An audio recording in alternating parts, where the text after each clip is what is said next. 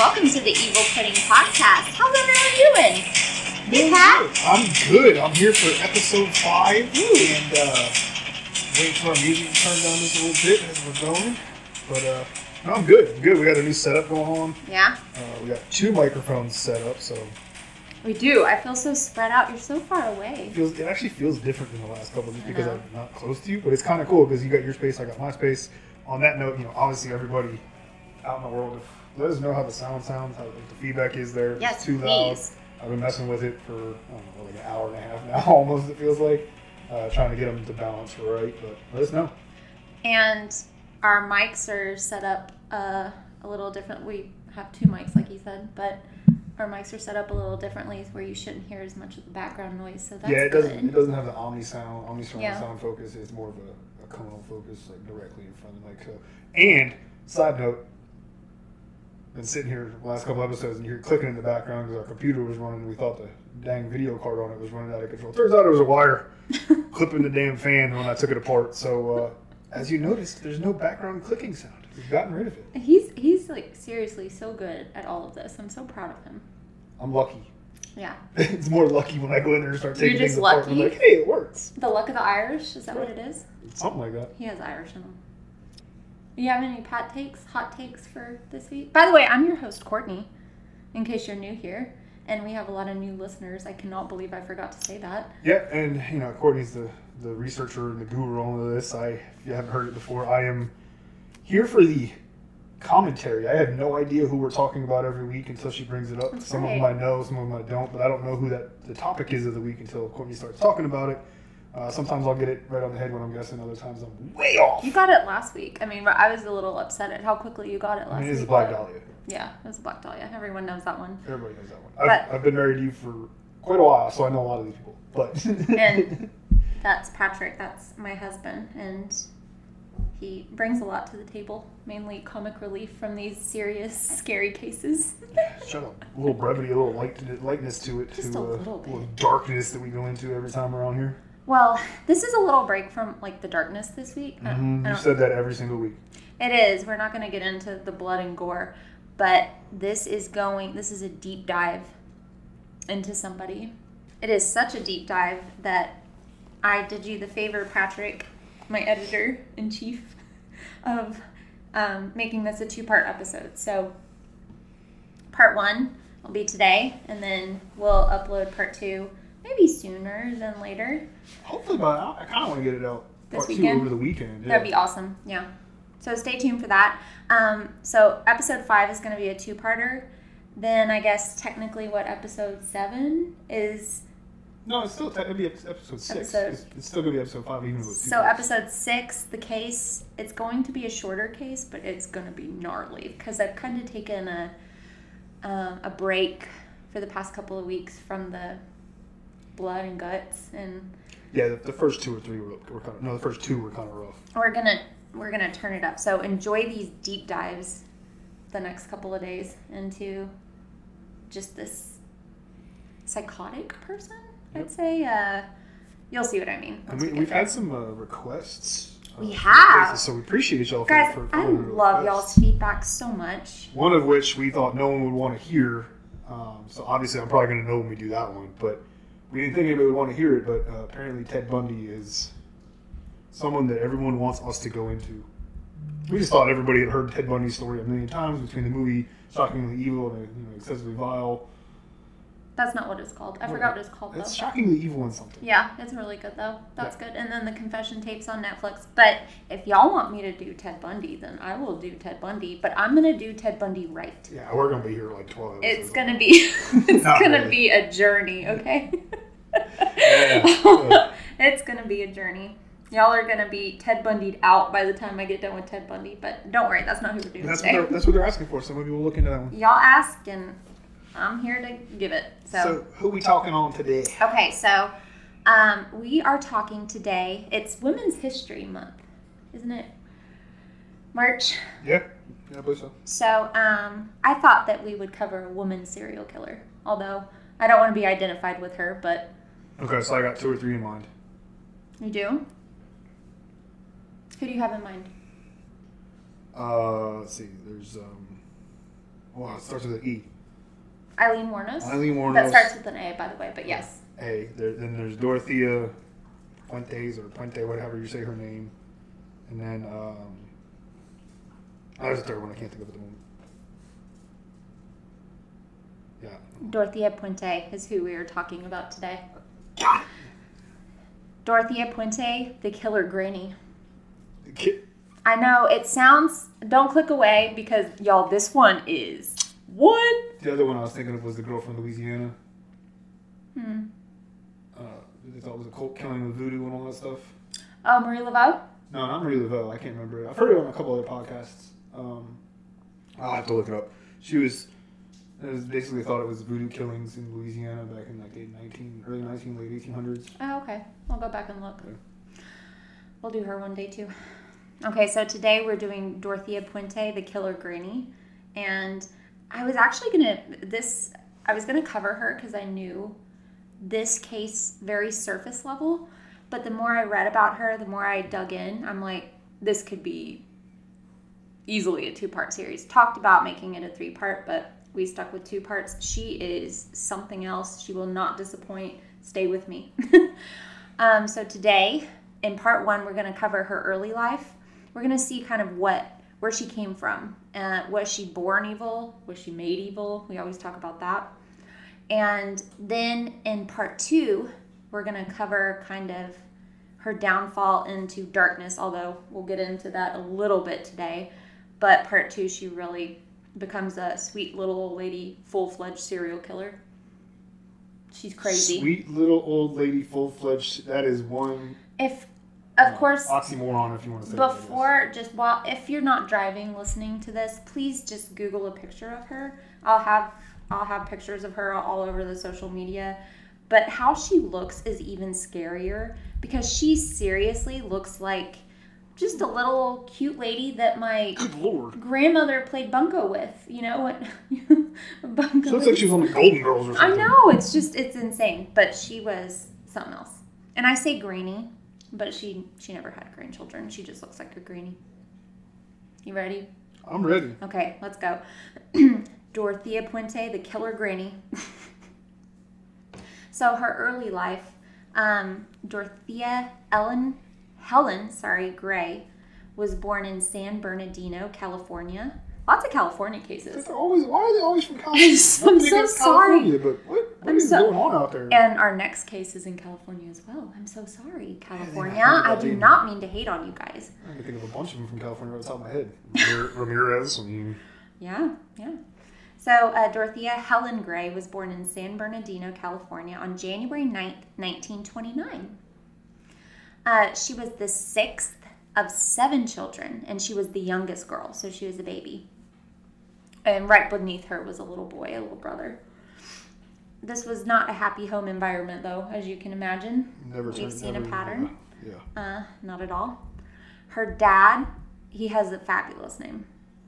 Jesse James Gray. He was a World War I veteran, but unfortunately, he was the victim of a mustard gas attack, which left him with irreparable lung damage. Pat can probably tell you a little bit more about mustard gas. I know inhalation. First of all, I'm older than you. I'm not that much older than you. Well, yeah, you never had experience with mustard gas, no. But you know a little bit more about it being in the Army. It's nasty stuff. It'll can cause long-term lung damage. If you have a mask on during a gas attack, then it'll even blister your skin, but it'll do the same to your lungs. It'll blister your lungs, cause scar tissue, and later on lung cancer, breathing problems, respiratory issues. It's long-term. It's awful. It's not always fatal, though, by the way. No, it's not a fatal. It's a chemical. I mean, when I say it's nasty stuff, it's obviously a chemical weapon. Yes. In many military operations. It's not really used anymore.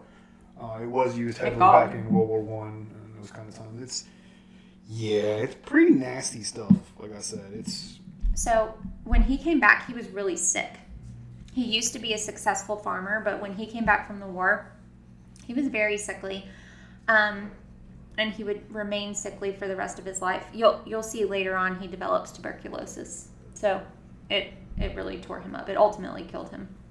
He also suffered from PTSD, or as they called it back then, shell shock. Mm-hmm. let's not feel too sorry for him, though, right now, please. To cope, he drank constantly. He was an alcoholic. Jesse, he was suicidal, but he would regularly hold a gun to his head in front of his kids, threatening to pull the trigger while the kids screamed and begged him not to do it. That's just a whole other level of abuse. I understand. I know he's struggling, but that's so bad. Those poor kids. One time he even climbed a water tower with the intent to jump off to his death in front of his children. But again, they talked him down, traumatizing. That's just absolutely traumatizing for those kids. Oh, if he does it that many times, it's almost as bad as him actually doing it. I know. Then you got to worry about it every single time. No, I agree. It's cold, but I agree, Mom Trudy, Mae Gray, she was worse. So Trudy Mae Gray was abusive in a whole different kind of way. She was much, much worse in my opinion. She was a tough lady. She actually hung out with a motorcycle gang around town. And she worked as a prostitute while she was married. She would disappear for just days at a time. Now remember, guys, she has 7 kids. 7 kids at home. It's a lot of kids. Yes, yeah. And she openly admitted that she just hated children. She hated her kids. She couldn't bond with them even at birth. So she was very neglectful, to say the least. So why do it 7 times? I'll never understand that, but here we are. Oftentimes she would come home just exhausted and hungover. But what was really bad was the kids would often see her return battered and bruised with a bloody face and black eyes, and just God knows what happened to her. She was also an alcoholic like their father, Jesse. The only redeeming quality about this awful woman was, for whatever reason, she had some kind of charitable soft spot for alcoholics and people that were really down on their luck. She liked to house them, and I don't know. It's really weird. She couldn't take care of her own kids, but she had this soft spot for people like her, I guess, I was about to say, it's almost like that's people she can take care of, so she has a soft spot to do that. If she can't help herself, if she can't help her husband, but she can help other people that have, I don't know, I may be way off. No, you're right, and I say this because this is going to come into play later, so hang on to that. She was the main abuser in the family. Listen to this. There were times when Trudy would lock Dorothea, and when I say Dorothea, I'm talking she was about 2 at this time. She would lock Dorothea and her younger brother. So if Dorothea is 2, it didn't say how old her younger brother was. 1-ish. In a closet, and she would leave for days at a time. Days. I would venture to say that Trudy didn't have one maternal bone in her body, for sure. Unfortunately, Trudy was almost either always drunk or hungover, and she would vomit. And it was made Dorothea's job in the house to clean it up. Just to clarify, cleaning up her mother's vomit was Dorothea's job. So, in my opinion, Dorothea was made evil. I don't know how you feel, but so far, just from what we know, she was made evil, I think. Yeah, but we don't know how she was born. I mean, you don't know what person's innate qualities are when they're first born. Obviously, her environment was not conducive to be... If she was born with any switch in her that could turn evil in the future, it was made 10 times worse by her upbringing. Oh, absolutely, absolutely. And we're not even to the age of 3 yet. I'm just saying this is what was happening to her before the age of 3 and 4. So the Gray children, remember, they were neglected, so they were left unfed, and Dorothea had older siblings that needed to take care of their little siblings, so they would wander the streets alone at nighttime when their mother was gone and father was in bed asleep, looking for food. Unfortunately, nighttime isn't exactly the time to find decent people out and about willing to help, right? Yeah, no, not at all. So unfortunately, numerous times, Dorothea at 3 and 4 was sexually assaulted, being the youngest girl and the most vulnerable in the bunch. And the siblings had no choice but to let it happen. They had to eat to live. Absolutely horrible. So again, I feel like she was absolutely made to be the way she is. Possibly. Not excusing her future actions, by the way. So the Great Depression hit, And the Grays, as you can imagine, had it hard. Before the war, I'd said before that Jesse had been a rather successful farmer, but now he spent most of his time bedridden from his illness. He did receive a monthly disability check, but it wasn't nearly enough to feed and care for his 7 children, of course, and his wife that prostituted. You know that those kids weren't seeing the money. No, not at all. So in the 30s, the family moved to LA to be close to the VA hospital for Jesse. And it was there that all of the kids, including 3-year-old Dorothea, were made to work. Now, this was manual labor. I guess they didn't have laws back then where only 15 and 16-year-olds. Well, you gotta think in the Great Depression time. Oh, yeah. All these kids were working, yeah. especially during the wars. These kids were working in factories. There's even stories of pictures. You can see pictures of it. Yeah. People were selling kids on the side of the road. Like, hey, I need money. Can't afford these kids. I'll sell one to you. Yes, and I have a few cases coming up with that in it. It's crazy. I know. It's absolutely mind-blowing. Different time. Now, this is manual labor, and we're talking picking cotton and vegetables and picking up trash on the side of the road, and it was for minimum pay. And with this such low-paying agricultural labor, the family they had to move fairly often. So they cycled between California, Oklahoma, and Texas. And they usually left, of course, right when rent was due. So life was unstable, to say the least.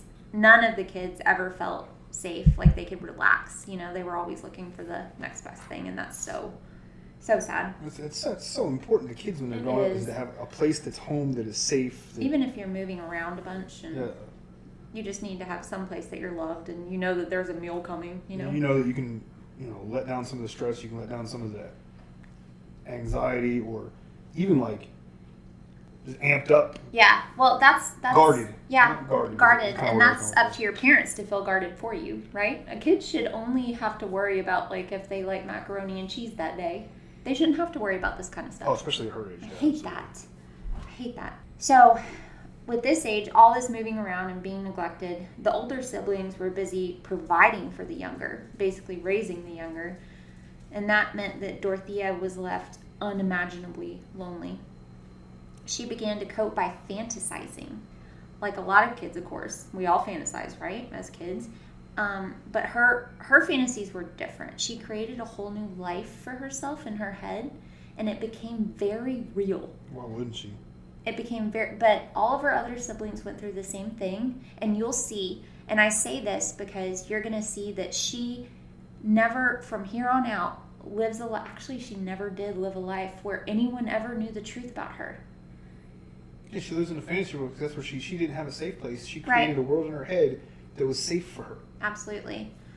But what's so funny is the stories she would tell people, they weren't stories that most little girls would make up. She would say stuff like, at this time she would tell almost everyone she met that her parents were in Mexico and that she was the youngest of 18 children. 18. Like, why did she pick 18? That's a lot of kids. 7's a lot of kids. Yeah, 7's a lot of kids, but why would you say 18? I don't know. Maybe she said she was royalty or something. I have no idea. She would also say that she was born and raised south of the border. She was just becoming a habitual liar, and you're going to see a pattern. Also, you're going to see me use a lot of different names because she never, ever went by Dorothea Gray. Not once in her life. She identified with the Hispanic population. So she comes from south of the border. Puente is the last name she takes on. She always said that the Latino community, they always took her in and fed her in her neighborhood, and she identified with them the most. So you're going to see a pattern over time. Makes sense. Eventually, and I know everybody's wondering, when is CPS going to get involved? CPS got involved. I was wondering up until this point. Yeah. Well, back then, they didn't get involved very much. I know they did, especially in that time. All the government money was going other places. Yeah, during the Great Depression. Oh, yeah, for sure. So it was actually an aunt who would call and report neglectful conditions. Unfortunately, as is often the case, all of the kids were split up.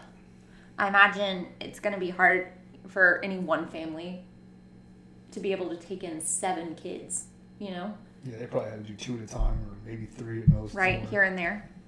The investigator that interviewed Dorothea, he asked her where she would like to live. And Dorothea said, I want to live with Daddy. I don't want to live with Mama. I can tell when Mama drinks because she gets so mean. Trudy had apparently left the marriage, I believe, because they weren't living together. Well, he's probably still in LA getting treatment for all his VA stuff at the medical. So, for whatever reason, Dorothea was allowed to go and live with her father in 1937. I guess he lived, it didn't say where. I guess he lived in a home of some sort, and she was allowed to live there. And he was mainly cared for by a nurse. He was completely bedridden. Her father's health took a bleak turn. He had been diagnosed with tuberculosis and was under the constant care of a nurse. So he was sick. Well, yeah, if you're in a place like that, if I'm not mistaken, that was about the height of tuberculosis. It was, yeah. That's literally caught by someone sneezing and coughing that has it. So if you have a building full of people that are cared for by nurses or a hospital even, and one person has it, everybody has it. So we're surprised that Dorothea didn't get it. Yeah, actually. I actually have a really cool side note episode coming up down the road, like it's kind of far down the line, on tuberculosis. So I'm excited about it. Anyways. Instead of a person, a thing, right? It's kind of like a movement, a dark time in American history and right, everywhere else. I'm saying it's like covering the Black Plague. Yeah, exactly. Okay, so Dorothea, she wanted to go live with her dad. CPS obliged, and Dorothea helped care for her father, but he soon passed away only 1 month after them being reunited. So that's really sad. It's unclear as to how in the world this was allowed to happen. Probably because it was 1937. But Trudy decided to take all of the kids and move to San Dimas. Why in the world she was allowed all of her 7 children? Well, a few of the children by now were adults. Yeah. So she was allowed most of the children. And she took them and she moved to San Dimas.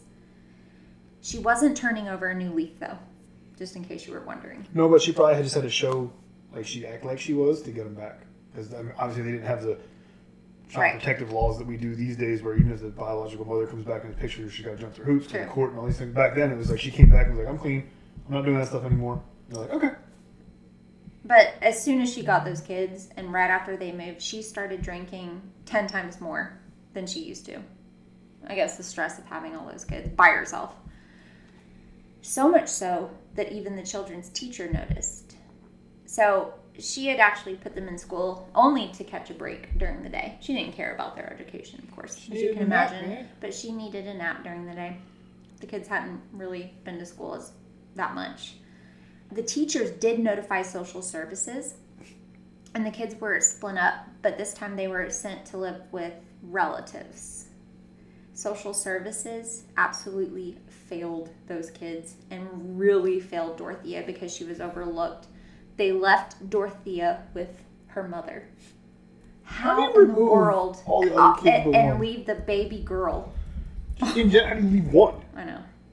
Well, authorities eventually would catch wind of their mistake, and they took Dorothea. They were like, okay, we messed up, so we're going to take Dorothea and her 4 older siblings. Well, 2 older siblings and 1 younger sibling. And they took them and put them in an orphanage called the Church of Christ Home in Ontario, California. I'm assuming there wasn't a whole lot of families looking for adoption at that time here. Oh, probably not, because you couldn't even feed yourself. Exactly. No one's trying to bring on extra kids when, yeah, it's still the end of the Great Depression. People are still reeling, poor, broke, working 3 jobs, 18 hours a day to feed them and their 1 or 2 other kids, or even just them and their spouse. So you don't need 1, much less 3 other kids. 3 or 4 of them is just too much. So in 1938, the next year, Trudy, kid-free, ran off with her new boyfriend and his motorcycle gang. The day after... I know, Trudy was a mess. Trudy got rid of the kids and up and what? Ran out and joined up with the Warlocks or Hells Angels or somebody, just rode on? Yep. She rode on, off into the sunset, quite literally, because the day after Christmas, She was in a motorcycle accident and died. Now get this. This is nuts. The 4 Gray children who were living in the orphanage, including Dorothea, only found out about their mother's death when they were dropped off at her funeral. Hey, where are we going? Oh, it's your mom's funeral. Oh. That's how it worked. That's messed up. That's messed up. I don't care how abusive your mom is. But it's still even, your mom. It's still even more messed up because these kids at this point might not even care about her. But it's still your mom, and this is how you find out? Well, apparently Dorothea took it hard. She took it the hardest. In fact, Trudy died just 2 weeks shy of Dorothea's 10th birthday. So, I mean, she was young. She was a little girl. Yeah, she was a baby. All the stuff that's been happening to them, the older ones at this point, they're awakened to it. They process it, understand it. She's still 9 years old. Yeah. She's not fully grasping everything that was going on with her mom and CPS, and she just had no chance. Yeah. This changed her for sure. Yeah, if she had no chance, though, why did her younger sibling not? I know. The only difference I see right now is the sexual assaults when she was little. Well, I'm sure he probably struggled too in life, but not to this degree. That's what I'm saying. Oh, so that comes back to the point that you had something in you. There's something in you that was just set on a path that was unrecoverable from. Very true. So, for the next couple of years, Dorothea was shuffled between foster homes and relatives' houses. Dorothea's older sister lived with a super nice foster family. Like, they loved Dorothea's sister, and they loved Dorothea's sister so much they wanted Dorothea as well. Like, you couldn't ask for a better scenario in this case. And for whatever reason, Dorothea just ran away from living there. It's almost like when she had stability for the first time, she's like, what the hell is this? And just bolted, Too many rules. Too many rules. Too much love. What is this weirdness? Yeah. So by now, some of her siblings were adults, like I said, with their own families. So in 1944, she moved in with her older brother, Jim, and his wife, Louise, in Napa. Oh, Napa's beautiful. I want to live in Napa. Not with Dorothea, though. Well, thank you. No, thank you. She would start her freshman year of high school here. So, in high school, good time for all of us, right? Best of times. I mean, who didn't love every minute of high school? But Dorothea was actually pretty popular. But it was all based off of lies, of course. Remember, she's a pathological liar by now. That's true. So she was really popular in high school, but it was because of the stories she created and the lies she told. She probably lived some extravagant life that she never lived because. Well, and she would take real life situations and build off that, right? So her brother's wife, Louise, who she lived with, was Portuguese. So she claimed that she was too. In classes, this is how far she went. In all of her classes, she pretended to struggle with English. Like, como se dice? Like, really struggle. Like it was an act. And then she claimed to have a genius level mastery in mathematics. But she didn't. And she couldn't pass math tests. But she claimed to just be way too smart to take their math tests. Okay. The school staff quickly caught on to all of this. And they called Louise, her sister-in-law, to see if they could get Dorothea in to see a counselor and get her some help. But Dorothea caught wind of that. She was like, hell no, peace out. And she left just 3 months after she arrived. So she's not going to stay any place too long right now. Nope. She's bouncing everywhere. And she up to no good, okay? Well, that was her life for so many years. Like, she doesn't know how to stay somewhere. No, she doesn't know how. She's never going to learn to accept love. She's never going to learn to give love. It's just, she's broken, She would go on to live at 2 more foster homes after that, but she would never finish high school, of course. That was the end of her education. I just think it's crazy. She never allowed herself to accept stability when it was finally being offered to her after years on the street and sleeping in closets, and it's just so sad.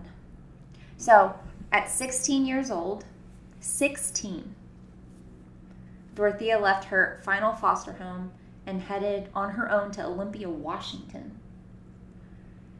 There she started using the name Sherry. And she worked at this is where all the names are going to come to play, so try to keep up. It's all Dorothea, so I'll refer to her after I mention the name as Dorothea. There she started using the name Sherry, and she worked in an ice cream shop. Eventually, her and a friend that she had made began sex work in order to survive. You're going to see her just kind of blossom here in Olympia, so get ready. Sounds like she's just graduating quickly. This was just after World War II, by the way. So there was no shortage of soldiers available to hire Dorothea. And Dorothea, by this time, she had grown into an absolutely beautiful young woman. I know in her older pictures, like when she was arrested, she looked like a little old grandma. But when she was younger, she was gorgeous. Actually, when you Google her, because I just did when you said that earlier, there's one picture when she was younger of when she was probably in her 20s. Yeah, she was beautiful. So sad. But one customer in particular, because she was popular with the men paying clients, right? One customer fell in love with her. 22-year-old Fred McFall had just returned from the Philippines when he met Dorothea. He found himself paying extra, this is so sweet, just to sit and talk with her after his time with her was up. Why couldn't it just end there, you know? He would soon propose, and the couple headed to Reno, Nevada to be married. So all of her relationships you're going to see, and there are many, they're quick. I'm snapping my fingers. Just like her living arrangements. Quick moving. I mean, fall in love quick. I know it's love bombing. What does that sound like? Narcissism a little bit. Okay, so this is really weird. On I told you she loves lying, but sometimes, and especially in her younger years, she was really stupid about it. She said the dumbest things. On their marriage certificate, Dorothea listed her name as Sherial A. Rasil and listed her age as 30. 30! That's almost twice her real age. And Fred's only 22. So I mean, he had to have known she's not 30. Yeah, you know? I would think so. Like, you're not 30. I'm not stupid. It seems like she just lied for the sake of lying at this point. Like, she could get away with it, you know? Well, and she became popular in high school for lying, so she caught attention for it. So she's gonna, the kind of personality she has, it seems like she's just gonna grab attention when she can. Yeah, I agree with that. Not necessarily for long term or for long even durations. If it's negative, she just wants popularity and attention for whatever she's doing. That's why she, it comes back to the high school thing for me. So McFall thought that her lies and stories were just freaking adorable. Like, they were so cute, so endearing. He thought she was just playing around probably all the time. He listened as she would tell strangers that she was a model, an actress, or a princess. He was later quoted saying, "She could pass for anyone she wanted to be by the way she acted. I don't know where she would come up with some of this shit out of the clear blue sky." Sounds like she is. By the way, we're about to feel real sorry for poor Fred. I already feel sorry. I'm just letting you know. Like, I feel like he wasn't horrible, you know? I already feel sorry. So in the late 40s, they relocated to Gardnerville, Nevada, where McFall would take a bartending job. And Dorothea would stay at home and shop. That was her thing. She liked to shop. In 1946... How much do bartenders in that town in Nevada make? Not much. Not enough to keep up with her. Oh, okay. And also, Dorothea had an image to uphold with all of her lies. Remember, she's an ex-princess. Well, she's a fucking princess. So an ex-model. Like... And it just gets crazier and crazier. So in 1946, Dorothea gave birth to a little girl named Diane Lorraine. She was not happy being a mother, and she found herself resenting and hating the child in domestic life. So, oddly enough, she became pregnant again in 1947. Sounds just like her mother. It's just insane. I hate kids. I don't want kids. Actually, my note here says she finds she's not maternal like her mother. So, yeah, it's the same thing. So she keeps having kids, but she's like, I don't want kids. I hate being a mother. Oh, here's another one. Oh, here's another one. Well, listen to what she does. While her husband... Was that a creepy laugh? I don't know whether to be scared or excited because I have no idea. You could be like, laughing. Oh, guess what she does? And then she stabs the baby in the face, and it's just... By the end of this whole 2-part series, you're just gonna just be ready for anything. Like, she's a journeyman. That's the best way I could describe her. A hot take for the day right here just comes in, because I almost don't like the 2-part stories, because I don't get to see how it ends in the first one while we're filming it, while we're recording it. Like, a cliffhanger, you mean? I don't know. It pisses me off. Oh, not my problem, bro. You're going to have to come back for part 2. Your problem, bro. Mute your mic and everything just sit in silence. Oh my gosh. Okay. So, remember, she's pregnant with her second child that she doesn't want. Okay? So, while her husband was at work one day, Diane went into labor. She went to the hospital. She had the baby. Huh? Diane? Sorry, Dorothea. Oh, I was like... The first baby's name was Diane. Yeah, that's why Thank you for catching that. I'm like, really confused really you were quickly. looking at me and I was like, what? Like, didn't she just have a kid named Diane and the kid's pregnant? Like, I was just really confused. I know, I'm sorry. Proceed. Okay, so Dorothea, she had Diane, right? And then she became pregnant again. And her husband was at work one day. She went into labor with her second child. She went to the hospital. The nurse gave her the baby. And Dorothea said, here, I don't want it. Give it to foster care. And the nurse was like, what? Really? And Dorothea's like, yeah, bro. Do it. And then Dorothea came home, all while her husband was at work, by the way. And probably told him that she lost the baby or something. Got Diane, brought Diane to a relative's house, and said, you can have her. I don't want her anymore. So the husband got home and was like, why aren't you pregnant anymore? Where's Diane? She's like, oh yeah, about that. They're gone. I've heard of them. I mean, she is something else, guys. Jeez. And this is before she gets bad. She didn't even kill anybody. She's not, no, she's something else. So, yeah. Holy. Oh yeah, I don't even have words. That's rare. I don't have words. Let all that sink in. And this is before she gets bad. You can imagine when Fred got home, because he's not a bad dude. He's one of the guys she married that wasn't a bad person. I'm honestly surprised. But he stayed with her after that. Why? I know. I was like, I mean, I have no idea. I have no words. So we are back, and so just so you guys know, we've kind of hit the level on our podcast, which is awesome, by the way.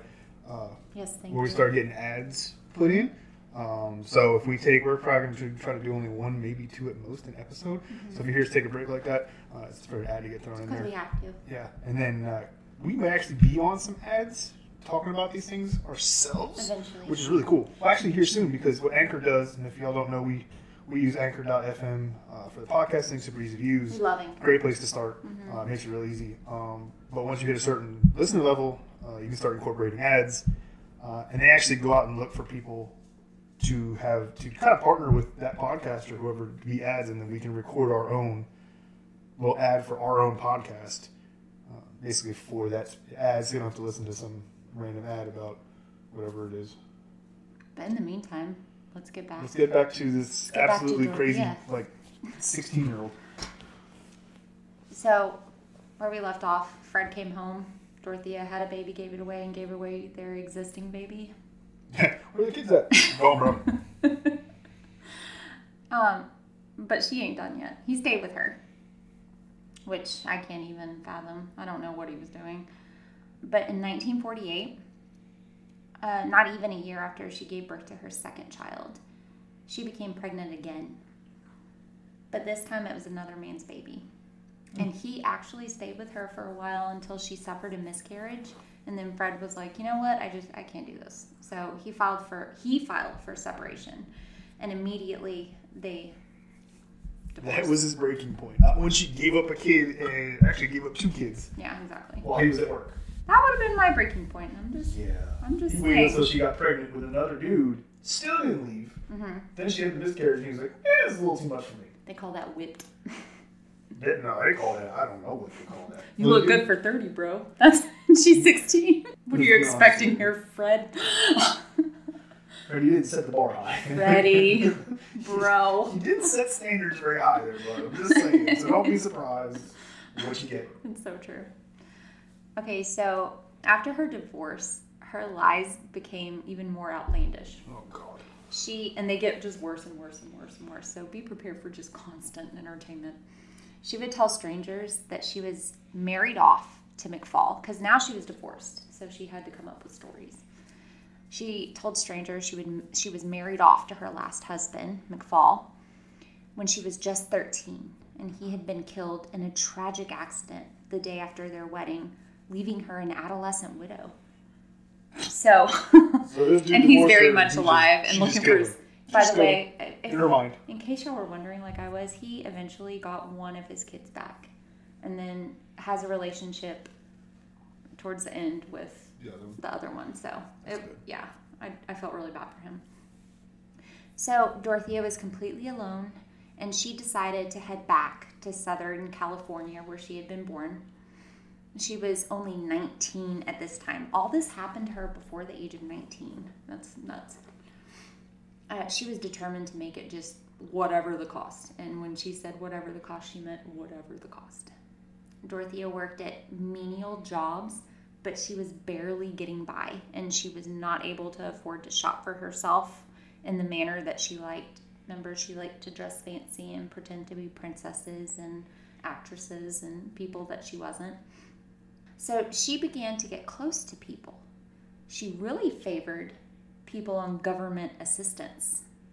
And this is when she began to steal people's money. Actually, police caught her and threw her in jail for forging a check. While she was being held, she was routinely seen by a doctor, and she had just a normal medical evaluation.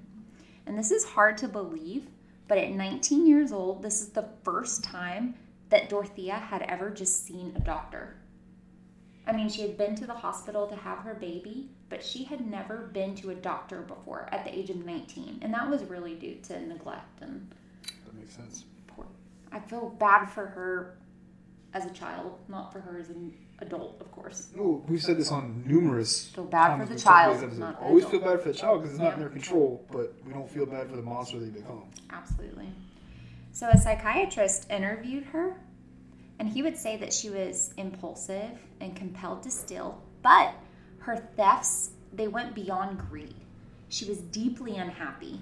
She dreamt of a glamorous lifestyle that she didn't have, and she was desperate to impress others. So stealing was just a means to an end, right? So he said that she's definitely not a true criminal. Obviously, she's not going to hurt anyone. She had him completely fooled. He said that she was a troubled girl with no direction. So with this sympathetic doctor, she was only sentenced to 1 year in prison for 2 counts of felony forgery. But she would only serve 4 months before getting out on probation. Just 4 months. During those 4 months, though, you know what she did? What? She practiced forging signatures, perfecting her craft. So I would venture to say that theft was not just means to an end. I think she enjoyed it. Like, she truly enjoyed it. Yeah, but definitely think she did enjoy it, and she took that time to get better at what she did. So she's probably in her mind thinking, I don't want to get caught next time, so I'm going to get better at it. She's going to get better at it. But what you're also seeing is, like we've seen in a lot of these cases, and a lot of people we've talked about, is the progression, right? The criminal progression. Yes. She started out with sex working, which is a crime. Some people don't look at it like that way, but it is. Then stealing and forgery. But in her mind, she's already killed somebody. She killed off her husband in an accident. I never thought about it that way. Yeah. Very true. Which probably made it justified in her head because he was gone, and she justified it because he's gone and I don't want to be divorced. Right. He died. Well, then she just, in her head, is justified killing someone. Right. Which is not going to take long with the way she's progressing through actual criminal behavior where she's going to kill someone and justify in her head. Right. Which, if you know about her, I don't know the whole story, obviously, as Courtney's going through it, but I've heard of her. I've heard her on other podcasts. I know the things she does. And just putting it together here in her background, you can see it happening. She's going to start killing, and the people she's killing, she's going to justify. Mm-hmm. Oh, yeah. I mean, you're not wrong or right. I'll just say that. I don't think you've ever said I'm right, other than the last podcast. You're my husband. I can't ever say that. But you did say last podcast when I guess Black Dahlia. I had to, because I was doing Black Dahlia. Because there was proof to the world. I was world. forced. There was proof to the world that I was right. My feet were held to the fire. Oh, yeah, that's true. Okay, so by now it's the 1950s. And she is fresh out of prison, right? And she is far more confident. She is doing 3 snaps in a Z pattern, fresh out of prison. Confident. She's a confident liar, a confident criminal. Did you just try to explain what you were doing with your hands? It's a podcast, not a video. Duh. I know. 3 snaps in a Z pattern. So, in 1952, okay, I'm going to say this without laughing because it took me practices today. I'm just letting you know. The fact that you practiced this makes me smile. Shut up.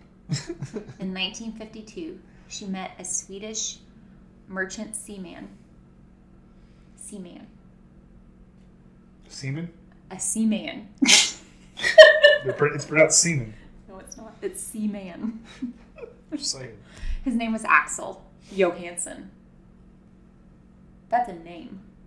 It's a good name, I think. I was about to say, tell me, like, just throw some names out there. I'm not going to actually do it, but if you think about, like, you know, Nordic, Swedish, Denmark, any of those kind of names up in those areas.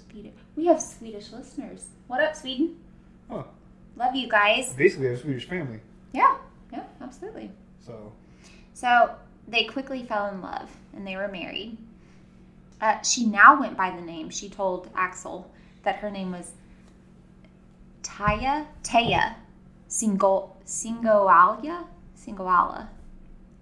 dash Johansson. That's a name. So she just Taya Singoala played Scrabble, threw some tiles on the floor, and made a name. I think so, actually. But Taya is a beautiful name. And she told everyone that she was a Muslim woman. She wasn't, by the way. Whose father had been Egyptian. He wasn't, by the way. And mother Israeli, which she wasn't, by the way. She just pulled it all out of her butt. Wow. Okay. Also, she was an ex-Rockette. Really? Yes. She was a Rockette, but her dance career tragically ended after an accident. Her co-star was doing a high kick and knocked her off the stage into the symphony pit. And she broke her leg and her career ended. Was she standing in front of like it's a Bruce Lee movie? It's a lie. I know. I'm just saying, like, how can you even visually think about it? Like, have you ever seen the Rockettes? Everybody knows they're famous for that really long line where doing the high kicks. So why is she in front of... How's she getting kicked in the face if they're kicking forward? I don't have answers to that because it's not my lie. It's hers. But you're right. Yeah. No, I'm bringing up that as a point. Is you talked about her earlier and how ridiculous her lies get. And it's like you just look at her lie and think about it. You're like, really? How is that even possible? Oh, it gets better though. She also claimed to be a world-renowned chef. World-renowned. Paris. Italy. Yeah, and the first thing I'm gonna say is like, dude, what do you want me to buy that you can cook? Like, I'll pay you to cook. Like, what's up? She also claimed to have starred in several movies along with her Baste, Rita Hayworth. I know. This woman. And Axel, he just thought, by the way... It was adorable. Yeah, and that was my next line. He thought later on that she was just adorable. The stories she came up with. They all thought she was just funning around. It's like, honey... Having fun, making jokes. Honey, this pathological lying is only cute for so long, if ever, really. But... She's only like 20 at this point. Oh, jeez, it's just so bad. But Dorothea... Axel, remember, he's a seaman, and he would often have to go out to sea for long periods. I'm only laughing because the face you make sorry. trying to say it like that, when it's actually pronounced the other way, but you're just like refusing to say it. I'm a 12-year-old boy. The face you're making, I can't even look at you when you say that. Anyway, tone it down, Pat. I'm trying to get through here. Okay, then don't say seaman again, and we're fine. Dorothea, she began drinking heavily around this time because she was left alone quite a bit, and since his job as a man at sea required frequent trips out to sea. So now we're going to man at sea. Where's he going to be, a nautical expert next? A nautical expert.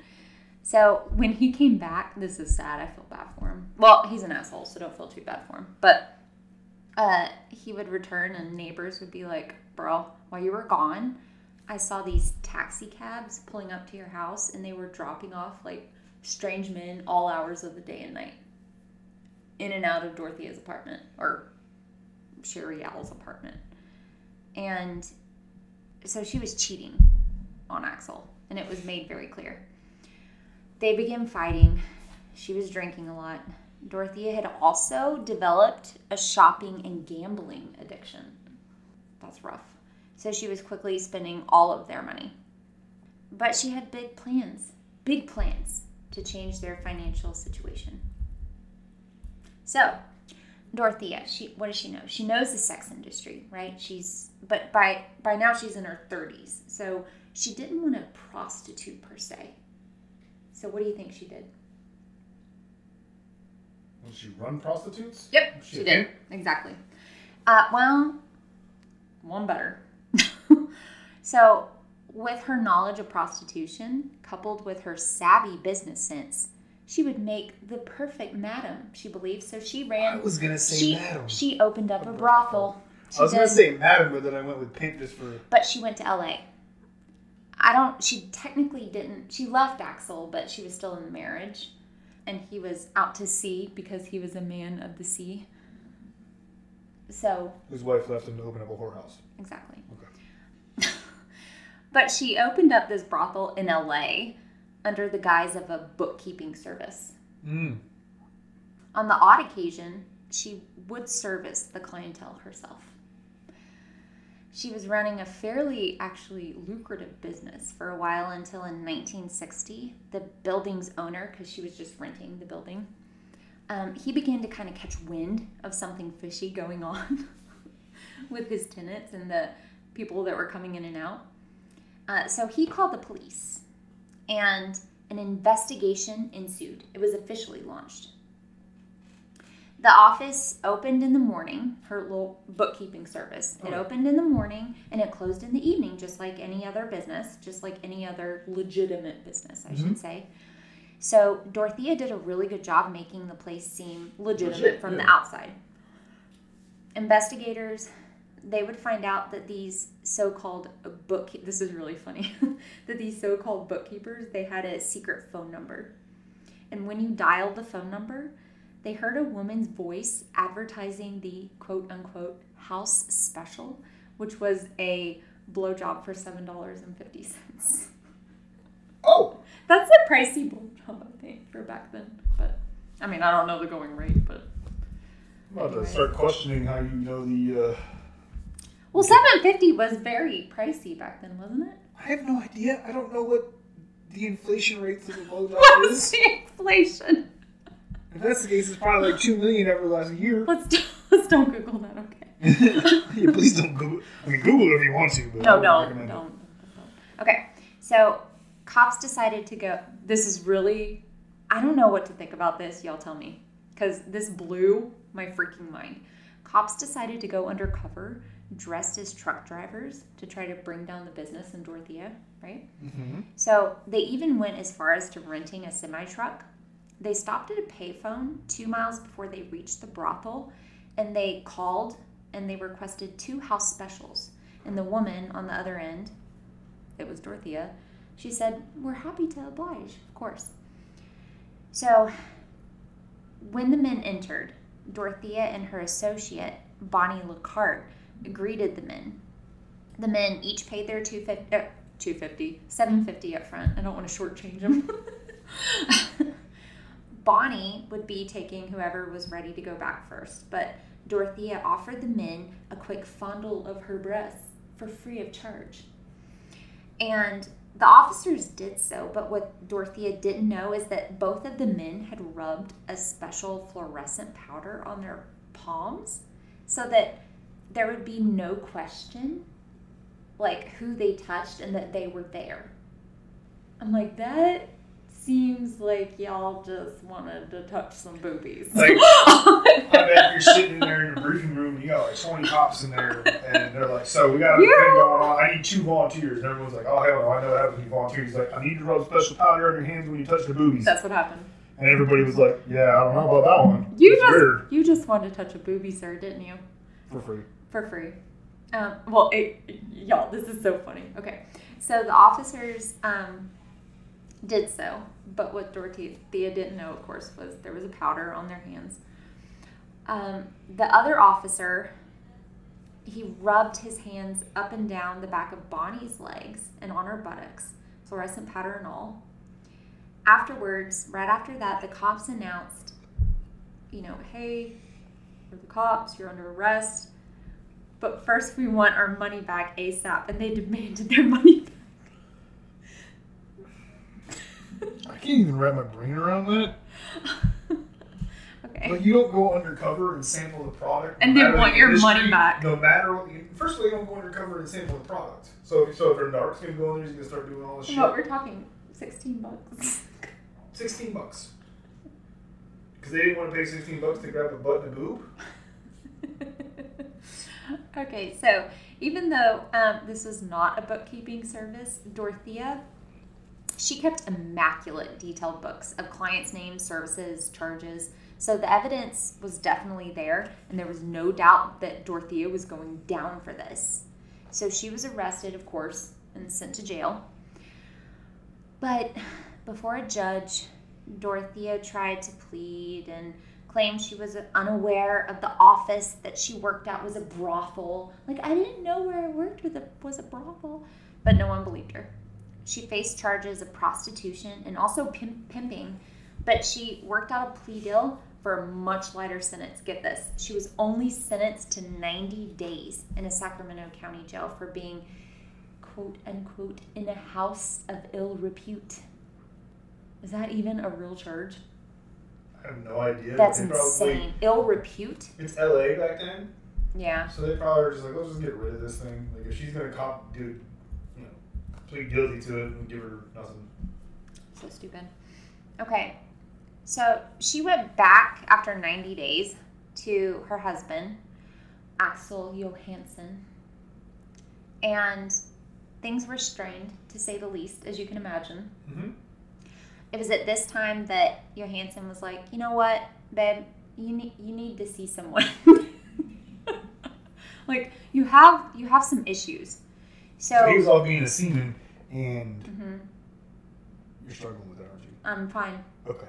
You didn't sound fine. I am an adult woman that can handle it. But he's off the seat doing his thing, and he comes home.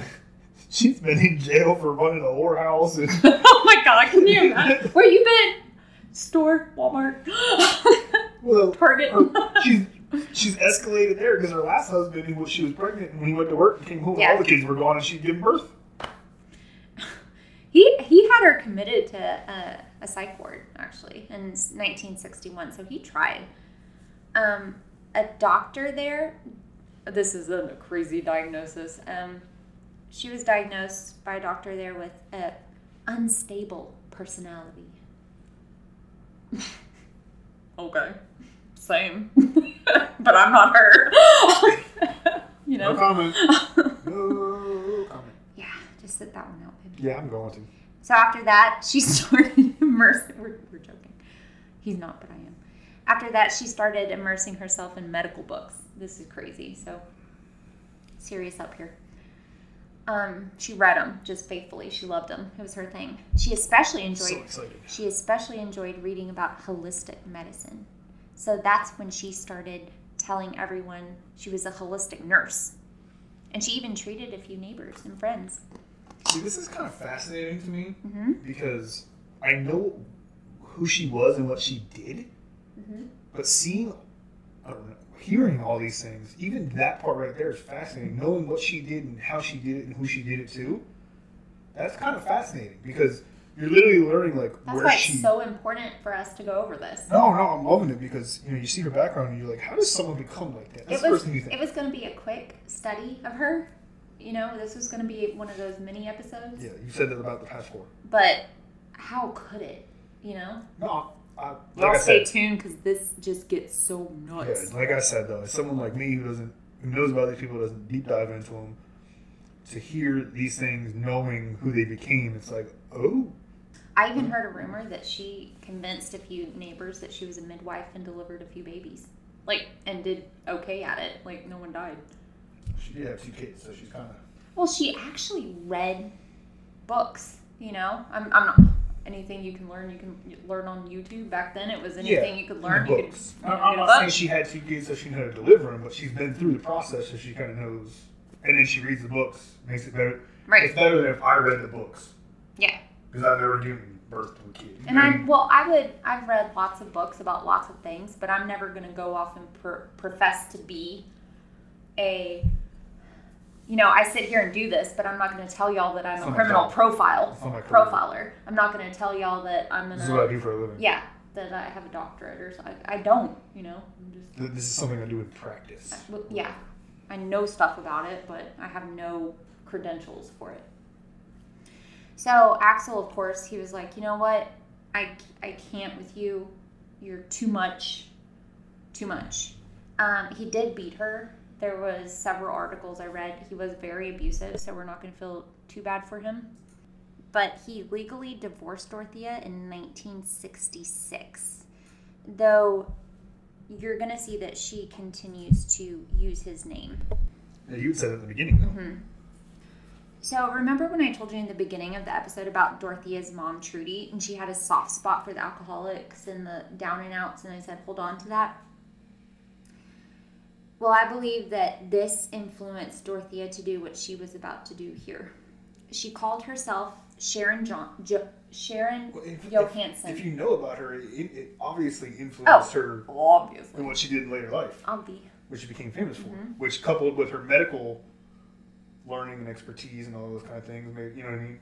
Absolutely. I apologize. I digress. No, digress. I love digressing. Yeah, you digress a lot. I digress. I live to digress. You literally do it in mid-sentence. I do. So she was calling herself at this time Sharon Johansson, and she began dressing like an old woman wearing granny glasses. She looked a lot older, by the way, than her late 30s, which is what she was here. She was in her late 30s, but she looked like she could be someone's grandmother. I don't know how old she was when she passed away, but she looked very elderly.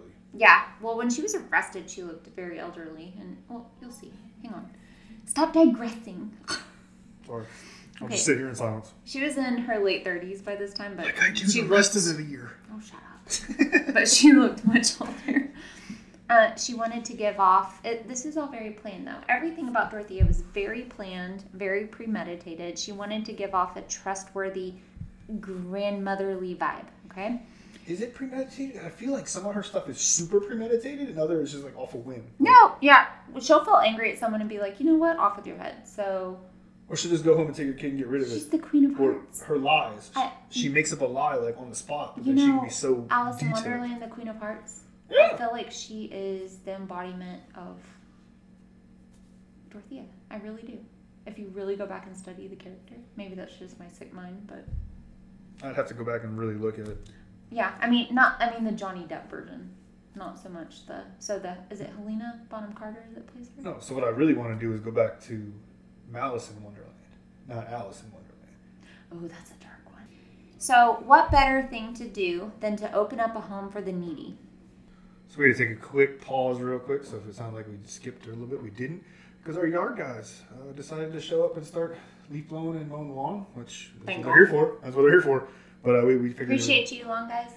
Okay, so she opened up the Samaritans. It's what the house is called. I thought that was really weird. It's called the Samaritans. Isn't that weird? Like, I would call it the Samaritan house. Yeah. But anyways, maybe that name was taken. I don't know. Or she's just crazy. So it was going to be a home for drunks. And that was her words, not mine. She, living in Sacramento, it's easy to find people in need. And especially alcoholics, and even more so, alcoholics who receive some sort of federal assistance. Benefit for it. Because remember, that's what she looks for. Because she knows how to forge signatures, right? So she can cash those checks. No, maybe back then in that time frame, people were getting it if they developed, a drinking problem or alcoholism based off of other conditions. Maybe the government was still at that time looking at. By the way, she did not just take in alcoholics. I'll say that. Oh, I know at the end she doesn't. Yeah. But even now, it's. She just called it that and said it was for the drunks. She just called it that. But she really zeroed in on the alcoholics, and along with that came other people. Of course, Dorothea had zero experience, no training, no certification that qualified her to run a business like this, but she got around this by keeping the business unlicensed, which meant... She was submitting documentation or anything. It meant that she would be unable to administer... She could run a business, but she couldn't administer medication, and she could only take in a few tenants at a time, according to state law. So just 2 or 3 at a time. So she could still do it. If she wanted to stay under the radar. Just stay under the radar. She's got to follow a few rules. Right. Perfect for her. So, but during this time, she was a socialite of sorts. Because remember, she wants everyone to think she's hoity-toity and just doing... A princess. This crap from the depths of her soul and the goodness of her soul. She was donating and attending fundraisers for various Latino charities. You're going to see this as a pattern as well. So hang on to this. I think this charitable move had more to do with her getting her name out there and less to do with being a good person, just in my opinion. Free advertising. Well, yeah. Well, and she would just open up this, house. Also, I imagine the money that she made these by the way, the donations were very charitable for the time. The money that she made these donations with is not her money by any stretch of the imagination. She was a con artist. Yeah. I mean, she's a forgery master. She was a con artist. Call her what she is. A thief. Not yet a murderer, but con artist and thief. Clearly growing in enterprise. Right. Soon enough, news spread about the kind woman who ran the quote-unquote home for drunks, and she acquired more and more tenants. Yeah, they also weren't PC back then, so... Yeah. Saying a home for the drunks was fine. Right, exactly. So she began dating. Remember, by this time she's in her late 30s. She began dating a young Mexican-American man named Roberto Jose Puente. Do you recognize that last name? Puente? Yeah, it kind of sounds familiar. Mm-hmm. In 1966. He was only 21 years old. She's almost 40. She's like 37. I didn't do the math, but yeah. 36, 37. Whatever. As all of her relationships seem to do and will do in the future, spoiler alert, this does not have a happy ending. This relationship moved very quickly. They immediately made plans to travel to Mexico and marry. While she was away at her destination wedding, she had a young man living at the Samaritans named T.J. Hosley.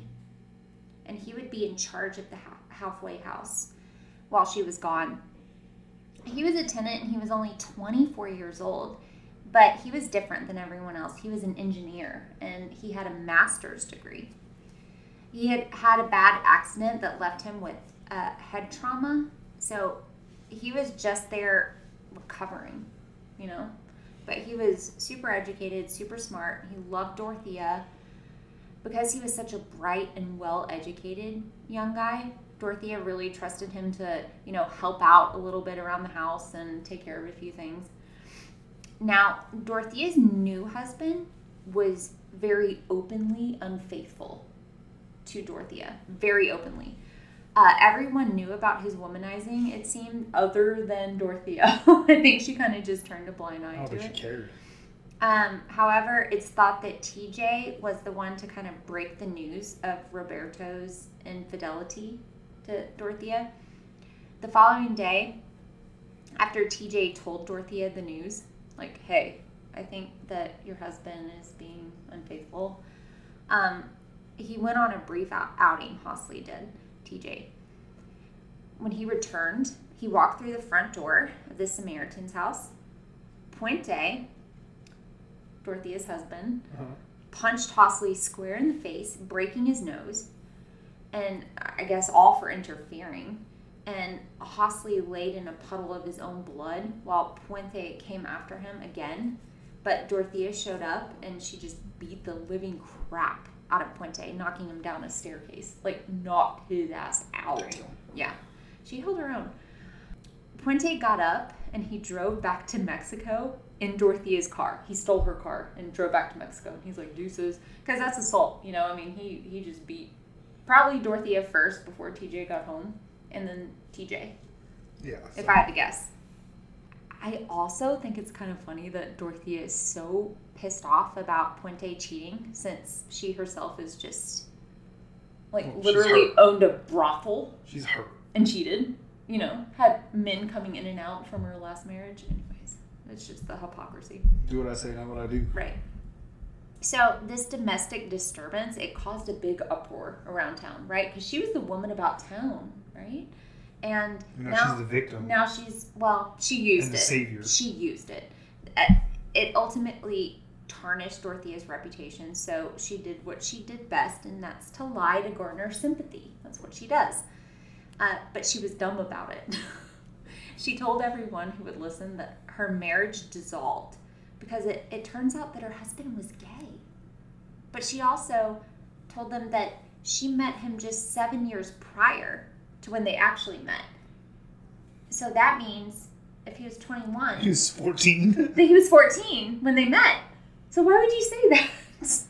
That makes you look really bad, Dorothea. Well, when she was 16, she said she was 30, so... She's just not good at this, but yet really good at it, you know, if that makes sense. She's probably charismatic and very good at reading the situation and people and manipulative. And she looks like a very innocent, elderly woman that you wouldn't give two looks to, and she's also probably a master manipulator, just put it out. Oh, yeah, absolutely. So the lies couldn't really keep her afloat this time, and the Samaritans was ultimately a failed business endeavor. However, she would soon make a comeback, and really soon, because by the early 70s, she felt confident enough to open an even bigger home for the down and outs. And this time I mean down and outs, not just drunks. She leased a huge Victorian house that was 3 stories tall, white, immaculate inside and out. It had, get this, 16 bedrooms. Like, is that just available in Sacramento? 16 bedroom Victorian house. If it is, what does that cost? Each bedroom she paid for and had it fully equipped, like with TVs and a little kitchenette and stuff. Like, she went all out. She pulled out all the stops. I'm still kind of curious where she's getting all this money from. Well, you know, she's stealing it. So they lived in luxury that they had not experienced before. A lot of the times, this was their first time. Listen to what else she did. She called it the Grand House because it was obviously grand. She hired 2 full-time cooks who would even cook extravagant holiday meals. And she would even invite, now she's scamming all these people, spoiler alert, but she would even invite these tenants' social workers to come and have holiday meals with them. Oh, she's trying to manipulate and play off the validity of what she's doing. She is the most brazen person in the whole world. So these social workers would, after the fact, note that Dorothea did tell a lot of extravagant stories. And they were weird ones, of course, but she never, gave off a creepy vibe. You know, she was never it was never harmful. It was just odd. She was embellished. Like, for example, she said that she lived through the Bataan Death March in the Philippines, and she had also been, this is Dorothea, she had also been in Hiroshima when the U.S. dropped the bomb. Like, she was there. Okay. But nevertheless, people admired her and the work she did. I mean, she is doing the Lord's work, you know? She's just telling stories. She is helping these people. She's just a crazy old woman telling stories, you know? If they only knew. Yeah, right. She even kept her rule of not taking anyone who needed special medical care, which would require her obtaining a license. So she was trying to stick to the rules right now. As lovely as this all sounds, it wasn't. The Grand House, it can best be described as a caste system. So everyone, it was like a pyramid scheme, sort of. Everyone who lived there that enjoyed the luxurious conditions, you had to provide all of your financials to Dorothea. Give it all to her. Full control. All of your checks, Social Security, disability, it all had to go through Dorothea. She was your middleman, per se. Mm-hmm. And the bigger your check was, the nicer your room was. Yeah, because the more money she made. Right. So tenants, all tenants who refused to do so, they quite literally had to sleep in the basement in small like cubicles separated by hanging bed sheets. There was no light bulb down there, so only during the day there was light, and they had to share one bathroom. Yeah, so basically, I've got these, like, I don't even know, like, squatter level, borderline homeless configuration downstairs. But it's better than sleeping in a cemetery. But it gives you a roof over your head. Right. And a bathroom and all those kind of things. And food. Yeah. But if you want any kind of decent room or you want any kind of privacy, you got to pay me. Yep. By paying me, I mean let me control your money. Guys, please don't let a stranger control your finances. I don't care how bad things get. The fact that it has to even be said is just crazy. But you'll see how more and more people were just so thankful for her to have a say in her finances. They were desperate for so long. Then again, a lot of people are down and out. They're suffering things. They're struggling through stuff. So if someone else is going to come in and say, "Hey, I'll handle all this. I just want you to recover, relax, she was charming. Get better, take care of yourself. I'll handle all the stress of the bills, the finances." And you know, she talked like, "I'll handle it, baby." Yeah, she had that grandma voice or that. Honey, baby, I'll handle it. The caregiver voice. I'll take care. What's your favorite meal? Master manipulator. I'll have our cook cook it for you. Yeah, master manipulator. Don't fall for it. I'll take care of all this. You just get better. You just work on you. Baby, I'll handle it. Oh man. Well, also keeping him down in the basement, it kind of kept him out of sight and out of mind.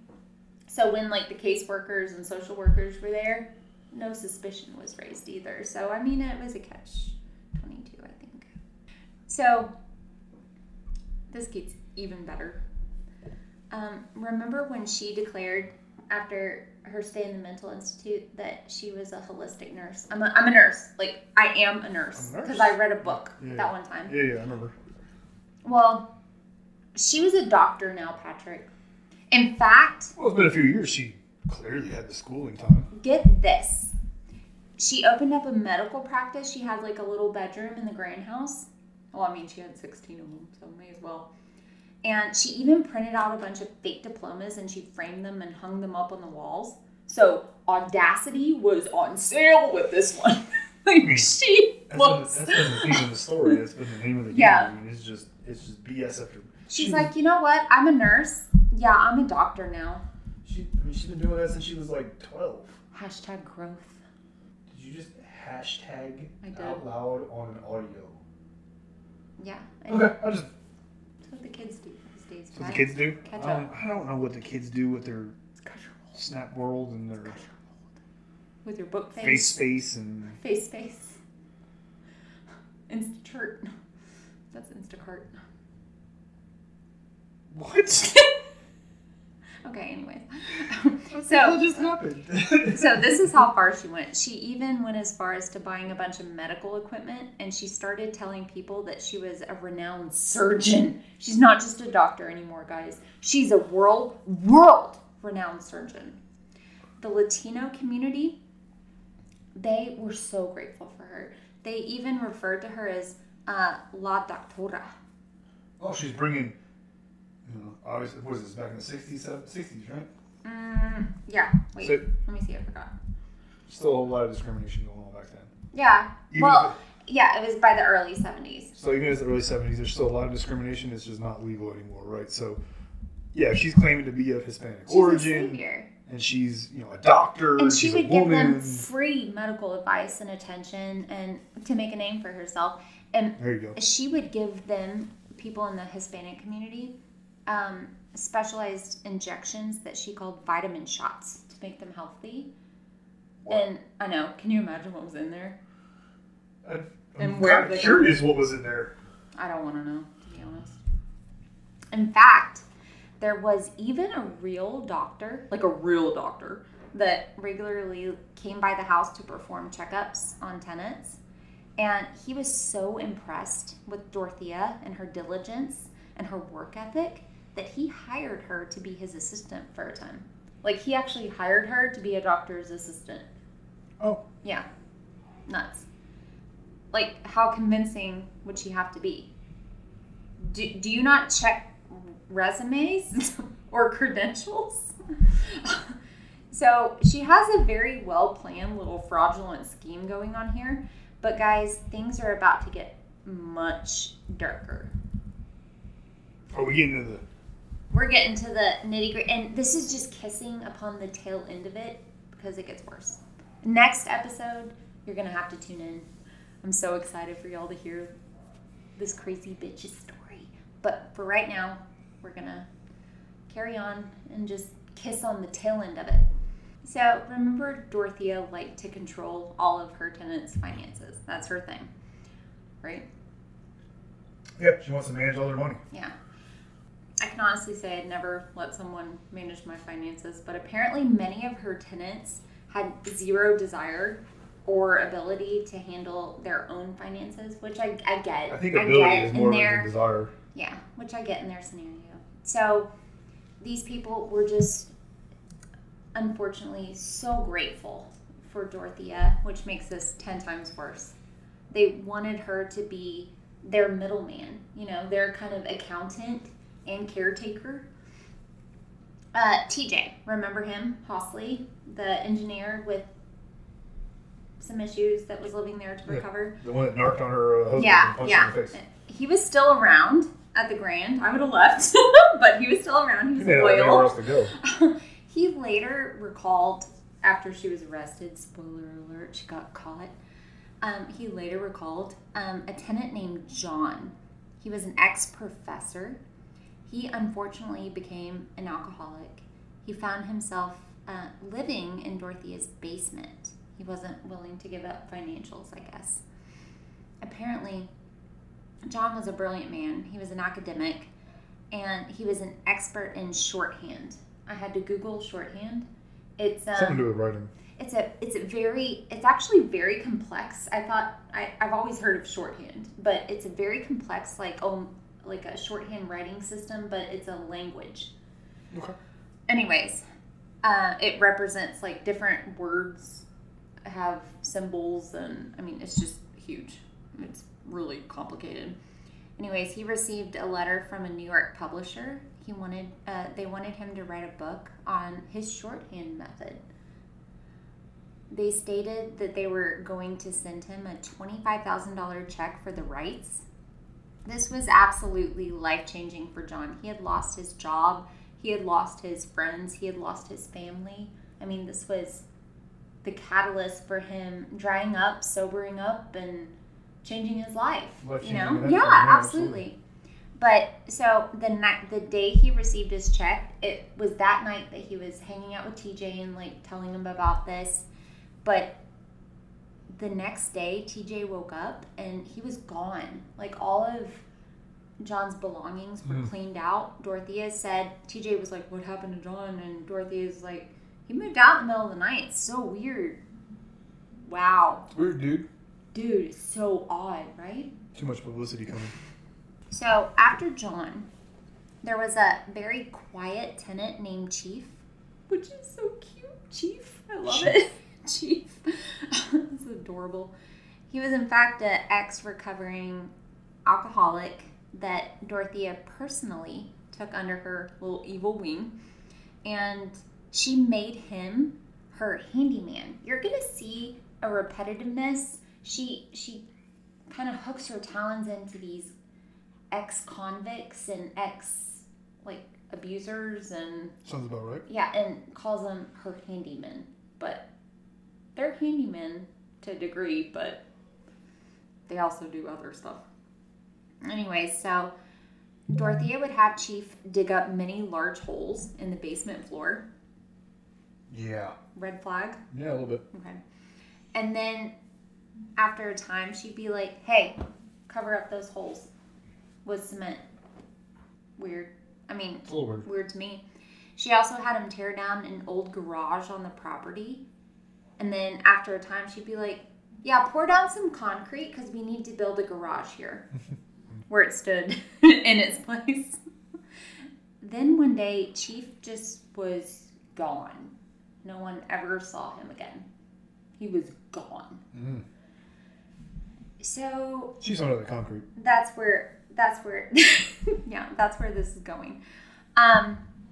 So in 1975, Dorothea met and, as her pattern is, quickly fell in love with a Puerto Rican laborer named Pedro Angel Montalvo. And you can tell that's part of her name. Mm-hmm. Dorothea Montalvo Puente. He was actually, yeah, it's a lot of names. He was actually a tenant at the grain house because he too, like most others were, they were battling alcoholism. That's her thing. That was her mama's thing too. That was her mama's thing. She played him from the absolute start. No. Okay, yeah, she was like, hey, you know what? You didn't say spoiler alert on that one. I know. You don't need much because actually, spoiler alert, this was her shortest marriage. Jeez. Yeah, and that's pretty bad. That's crazy. Okay, so she played him from the absolute start. She was like, hey, you know what? I'm Latina. I was born and raised in Mexico. And my dad, yeah, he still lives in Mexico. And his name is Jesus Sahagún. That's his name. And she didn't, like, go public with him at first. But she would secretly have Pedro, like, spend the night. Because, remember, he's a tenant. Like, in her master suite. Mm-hmm. And so for a year, he kind of did that. He was her man candy. And on August 28th, 1976, the two of them got married in Reno, Nevada. I think that's where she just takes her husbands to marry them. It's like Vegas. Reno is Vegas. You can go there without a license and get married in 24 hours. Oh, that's true. So this time around, Pedro was actually older than Dorothea. That's new. I know. By 1 or 2 years. But he was severely immature, and people described him as nervous.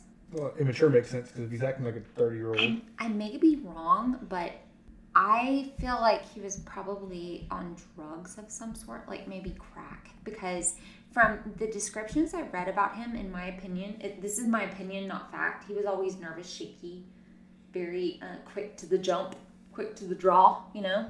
Not crack. I can't think of anything else. Cocaine? It could be any drug. Cocaine? Could be. Like an upper? Could be any drug. A definite upper, though, from the descriptions I read. Well, he's always on edge and always in anxiety. He could just be high. He just could be... Very angry. He was an asshole. But everyone was like, Dorothea, what are you doing with him? You know? And she just thought he was the cat's meow. She even taught Montalvo a lot about how she ran her business. And she, like, let her help him in the house. Which I would never do. But she couldn't entrust anyone else with this mess, I think she thought. So she just kind of honed in on him. So in a very controlled sense, in a very she-controlled sense, they were business partners. Oh, yeah, he was the maintenance guy, and he was... Yeah, I think he just did a lot of manual labor. She probably let him know how to run the business, as in, like, this is when you collect this is when you take this is when you do that. Do this. Not the financials. No, she wasn't like, here's the books. No. Like, you should be getting this much from this guy. She didn't exactly. She probably made him the enforcer on all that stuff. Probably so. The muscle. So, however, things were not so great in paradise. Spoiler alert. Montalvo would say, he actually said that Dorothea's severe mood swings frightened him. After some time, he noticed that her stories became conflicting. She had trouble, like, remembering her own lies. He quickly realized that she couldn't speak Spanish. And being born and raised in Mexico, that didn't make a lot of sense. With a Mexican father who still lives in Mexico. Yeah. And she was, like, just fresh south from the border. And you can't even speak Spanish? That's insane. So it's definitely a little odd. Definitely a red flag. It was obvious to him that she had to have also been stealing money, and she was not a doctor nor a rich woman. Like, he caught on. He wasn't stupid. He was an asshole, but he wasn't stupid. He actually began drinking a lot more than he did when he moved in. I think he was trying to be sober when obviously he moved into the house, right? Mm-hmm. So he began drinking a bunch, and he became very physically violent. So they both weren't good people, and it was just a toxic combo. He even, this was rough, He attempted to stab Dorothea between the eyes during one of their drunken rages. And that failed because she fought him off, because she is a bad bitch when it comes to fighting, right? If he had succeeded, a lot of people would have lived. When that failed, the stabbing, he turned around, he went and found her kitty cat and killed it right in front of her. Don't know how. So, this is mind-blowing, but this was the shortest of all of her marriages. That's not the mind-blowing part. This all happened, what I just said, in a week's time. That's mind-blowing. So, Montalvo left Dorothea and the marriage just 1 week after their wedding. And in that week, all that happened. There's been fights and beatings. There's been cat killings. Cat murders. The poor cat. And then the marriage, it was so short-lived that it was easily annulled. So, technically, it never happened. So, I would like to end... Oh, is that the end of part 1? Part 1 here. Because part 2 is about to take a bad turn. I'm just intrigued because I've known what she's done as, Dorothea Puente's... Puente. Mm-hmm. My apologies. But I know what she's done as the Granny Killer. Mm-hmm. I've heard it on other podcasts. I've heard stories, seen documentaries that you've watched or things like that over the years. So now I'm intrigued to see how her childhood and all the things you just talked about that I didn't know anything about, and how those correlate. Because we've already started making connections into the end of the story with all the stuff she did, what she was doing, how she was doing it. We made all those connections that I know me personally, I had no freaking clue. I'm so glad. How it progressed the way it did. That I can shed some light. Now I'm intrigued because now I see how she got to be what she is. Now I want to get into the deep dive of what she became and how that correlates to how she got there. And we will. I have no doubt, baby. I know you're going to go. Have no doubt. Crazy deep. I'm about to take you out into a journey with Dorothea because she's something else.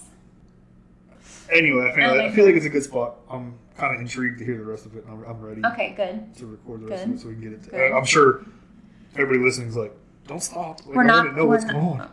Well, hopefully. But we will not make you wait too long. This weekend, we'll have it up. I like it. So again, we love your feedback.